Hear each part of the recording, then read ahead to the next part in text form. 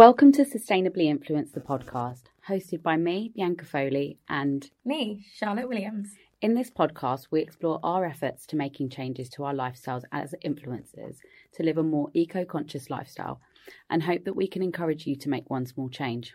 This isn't just a podcast for influencers. We want this to be a community of people who are trying to do their bit, where we can learn from one another and share our tips. So join in the conversation over on our Instagram page at Sustainably Influence. Hi, and welcome back to the Sustainably Influence podcast. You're here with Charlotte and Bianca. Yay, we did it. We got it right that time. So we're doing a bit of a check-in episode today. I think it's our first one. We were given 2 tasks in the last 2 episodes, but we have semi-completed one, I'd say. Yes, we've semi-completed one. So yeah, let's talk it through. So going back to, I guess, episode 2 with Eleanor, where she challenged us to go to, I've forgotten the name of the event just off the top of my head, but she also challenged us to get to know more about fabrics and things like that, and how things are sourced and how they're made and the kind of fabric alternatives out there. I have not had a chance to look at that yet. Yeah. And I think with the timing of when the trade fair was, I couldn't get there. Yeah, nor could I. I was actually singing Ashanti and Genuine in concert, so I wasn't available. And I was otherwise busy, otherwise engaged. Yeah, I think that's something to really take into account with this podcast. We are very much normal people, and we're not pretending that we're not. So we do anything we can within our power to complete these challenges. But we live in London and we're working gals. There's not much that we can. There's a few things that are out of our control. So we will do some research and we'll come back to you. So our next check-in episode. Yeah. Well, what I'd like to set us then, I guess, as a challenge between us is... bonus challenge. Yeah, bonus challenge. I think that we should do some research on exactly what Eleanor said and really have a look at how things are sourced and look at alternative fabrics. And maybe we could do something on our Instagram stories and kind of do like a little chat about it and share and then start a discussion there. Yeah. And then we can talk about it in the next check-in. And the other challenge was set by Noelle. Oh my God, Noelle, we kind of hate you, but we kind of love you for setting this challenge. Yeah, it's really, really made me aware, especially myself, of how bad I am with plastic. And not even bad, it's just how much plastic is everywhere. Yeah, I think maybe change what you said then, because I came to the realisation that it's not actually our problem. Well, it's our problem, but it's not our fault. Because the challenge I faced wasn't that I wanted to use plastic. It was that I didn't have an alternative. And if the stores aren't stocking products that aren't covered in plastic for us to buy, then we can't buy them. And then if we need to buy something because we need to eat, we need to do whatever, then we don't really have a choice. So that's what I found quite difficult, and it actually made me angry. Yeah, definitely. I have actually filmed. Oh, did you? I didn't have time. I filmed my weekly shop, and I'm going to put together a little video and share that on maybe on our IGTV, maybe on our stories. It just depends. I'll see. Yeah. I'll put something out there. But I found it really difficult, and I filmed. I was going around Sainsbury's, my local Sainsbury's, and seeing what was available. And I used the butchers and the fishmongers. And even though it's not buying things in the single-use pre-packaged plastic, there was still a load of plastic products there, and the fishmongers still wrap plastic on the fish. And then the bag that they use is paper, but it's lined with plastic so that all the fish juice doesn't go everywhere, for want of a better term. And the butchers still wrap things, and I was like, oh, stop it. And I was talking to them about it, and the actual fishmonger lady, shout out to Susan, she said to me, people have started bringing in their own containers. Yeah, so my mum-in-law messaged me and said that in Waitrose, in the bigger Waitrose, I have a tiny one near me, but in the bigger Waitrose, they encourage people to bring their own Tupperware. So that's something to think about. I think that's really great. Yeah, but it's about planning. I think the problem I faced was I didn't do a shop last week. I did lots of little shops as and when I needed them. because I finish work really late most days, and I just didn't have a chance to go and do a big shop, which is really annoying. I need to do one on the weekend. And I just noticed that if I was getting to the supermarket at like 8 o'clock, and at 8 o'clock the fish counter closes, the meat counter closes, everything closes. It was I just found it quite difficult, and it made me angry because I was going in and thinking, okay, there has to be something in this shop that isn't just, a pepper. Yeah. That I can get that's not covered in plastic. But it was literally everything, even down to the bread. Yeah. Like, I went to the bakery and even my bread was covered in plastic. That was what really got me. I was thinking to myself, I was like, why have you made these individual? They don't need to be. Yeah. Just put them in the basket and be done with it.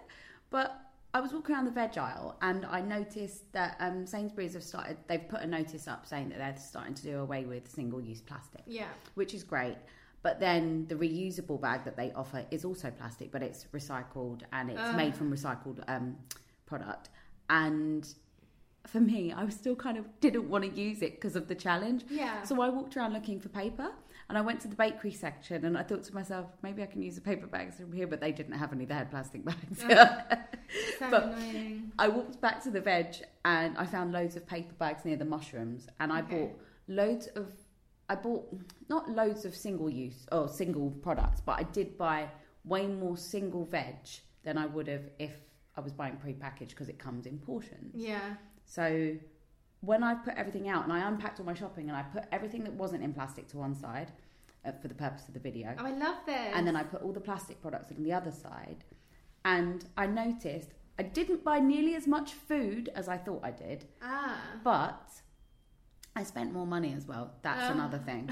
But I was just shocked at I'm not gonna have nearly as much waste this week. Not that I ever waste food. I am really good. If something's starting to go, I cook it and I freeze stuff. Like my freezer's probably full up, and I could live out of that for the next 2 weeks.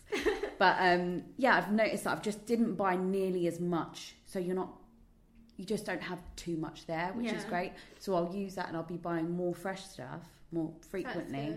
I just wish that I had like a local greengrocers or something. I'm really lucky to have that. I'm like suburban North London based, and my boyfriend is Greek Cypriot and is a very big foodie, so we go to the Greek shop for our veg, and that has become a bit of a routine. If either of us drive past it, we go and stop and get all of our veg, and we do eat a lot of vegetables, so that's quite good. We cut down on plastic that way because I didn't buy any veg with plastic on.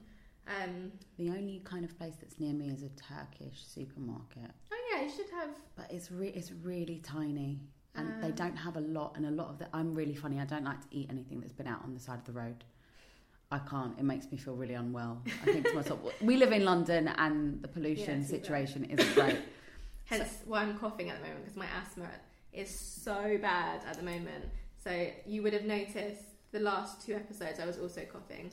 And that was like a month ago. So I'm just to let you know, it's a bit annoying, but it's lingering. We're dealing with it. But it's just heard a really loud bang, but it's all right. But that's exactly where my issue is I don't have enough around me, and I'm going to take a little walk on Sunday morning and go and test out this local greengrocers. I think, good. And go and see what they can actually offer, because there's nowhere to park. But it's about a 10-minute walk for me, and I can walk. Okay, fine, yeah. Just carrying the stuff back. Yeah, so I won't buy too much. And if I'm buying single products again, then I could probably go there with one tote bag and be fine and carry my wares home. But I live in South London. I'm not going to give too many details. Here's my postcode. Would you like to send me any vegetables? I'd like all of your vegetables. And as much as I live in an area that's quite, I guess, it's an affluent area. It's up and coming, I guess. It's yummy mummy central, and there's loads of little one-off shops and boutique-y type places. I would have thought, and there's a really, really great bakery, but I would have thought that there would be more little greengrocers rather than there's like a massive Budgeons and a Londis and all those kind of chain convenience stores rather than a local greengrocer, which is what I would 100% prefer. But I don't really like my local greengrocers. The one I go to isn't actually my local, it's like the next next along. Yeah, the mini village up. I always say I live in a village, and I definitely really don't. I live in North London, but yeah. But my greengrocers isn't like the fruit and veg isn't that fresh, and it's not that great. So it is finding somewhere finding that sweet spot between the two. But I'd be interested to see. I've never used like a delivery service like Able and Cole or any of those fruit and veg. My sister uses Riverdale Farms. I've heard that's very good. Yep, shout out to my sister this week. Yay. Alison, you're Alison. on the podcast. But if she uses it, and she has it every 2 weeks, I believe. And I don't think it's super expensive. I'm sure she said it's £16 a box. But the veg in that lasts her about 2 weeks. Wow, that's good. And some of the vegetables are massive. Really? They delivered some potatoes the other day, and I was like, what the hell are these? Do you get to choose what you... I think it's a different selection. Like seasonal stuff. Yeah, you get some seasonal stuff, and then you can kind of pick your regulars and stuff. But I need to look more into that, because I think that would be a really, really great alternative to having that. But then you have to think about the carbon footprint and how it's delivered. Yeah. I don't know enough about Riverdale Farms or Able and Cole or any of these kind of things that... I know they have vans, but I don't know if they're electric vans or what it is. Oh, guys, there's so much that goes into this. It's really stressful. One thing I would say is my household, being West Indian and Greek Cypriot, we're quite obscure with the vegetables that we would like, and also that might not be sustainable because they're not being grown in the UK probably most of the time. That being said, our halloumi is grown like made produced in the UK that we buy. Homegrown halloumi. Yum. But you know where is quite good for obscure vegetables? Morrison's. Really? They have, especially the big one, sort of. There's a massive one in Enfield. They have the most incredible variety of stuff, and a lot of their stuff isn't covered in plastic. I've noticed there's a lot of that kind of old school vibe of you can touch the veg and feel the veg. I do like Morrison's. When I lived in Kentish Town, that was my go-to. I used to go to the Camden Morrison's, and I actually loved going shopping, food shopping. And still now, I don't live too far from it, but it's a bit of a trek in your village, and I still sometimes go to Morrison's because I just like it. Yeah, but they have a really good like wild food section. Yeah, this is it. I just think that their variety and their selection available is so much better. But I guess coming off the topic of food shopping, sorry, I don't know if this is boring or not. But in terms of the no plastic week, the other thing that I was going to say is I failed immediately. Oh, really? Because I know that Noelle told us it doesn't matter if you've already got something, then use it. Yeah. But the podcast went live, and then I went to prep. And the podcast went live, and you went to prep. And then I went and got a coffee and realised that I didn't have a keep cup or my reusable cup with me, and I went, I failed at the first hurdle, and it's so easy to do it, and that's where the problem lies. And I feel like if there was less of these plastic goods or non-recyclable goods available, it would make consumers' lives a lot easier. Yeah, I think what I learned from it is, as consumers, we're not in control of this. Yes, if I lived in a certain area that had the kind of cafes, shops and whatever that was needed, that didn't have plastic everywhere, and it was it was just an easier shop, that would be great. If I had a more, planned out lifestyle, that I know that, rather than running quickly to grab some food before I meet a friend or I have a meeting, I've, planned my meal for the day, week, month, whatever, that would be much better. But unfortunately, that's not really the life I live.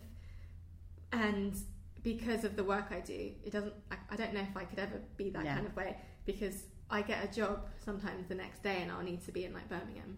Yeah. Or you never know. Yeah. Or I might be at home for like a full week, and that's great because I'm not buying anything. About. But then it's just there's so many differences in my work life that it doesn't work like that. So it's kind of annoying.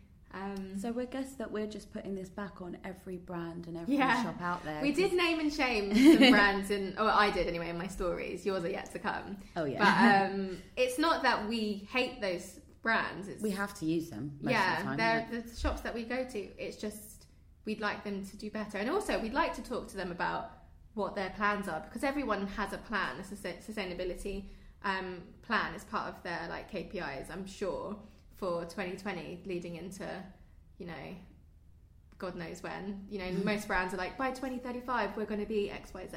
So I'm sure a lot of them have plans that they're putting into place. Just how quickly are they able to roll them out?